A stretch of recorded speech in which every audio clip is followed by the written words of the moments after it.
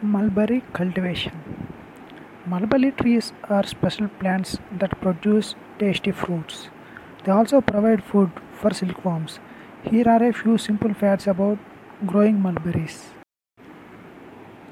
Where to grow? Mulberry trees like places with mild and warm weather.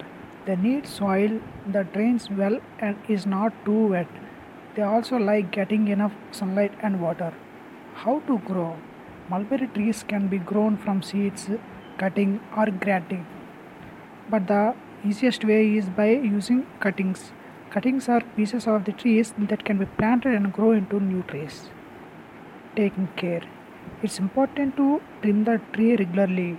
Trimming helps to shape the tree and make it healthier.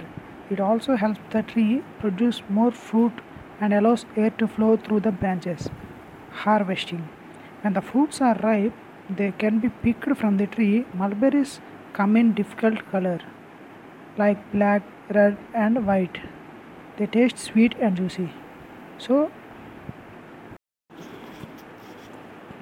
So that's a quick overview of growing mulberries. They are delicious fruits that can be enjoyed fresh or used in various recipes.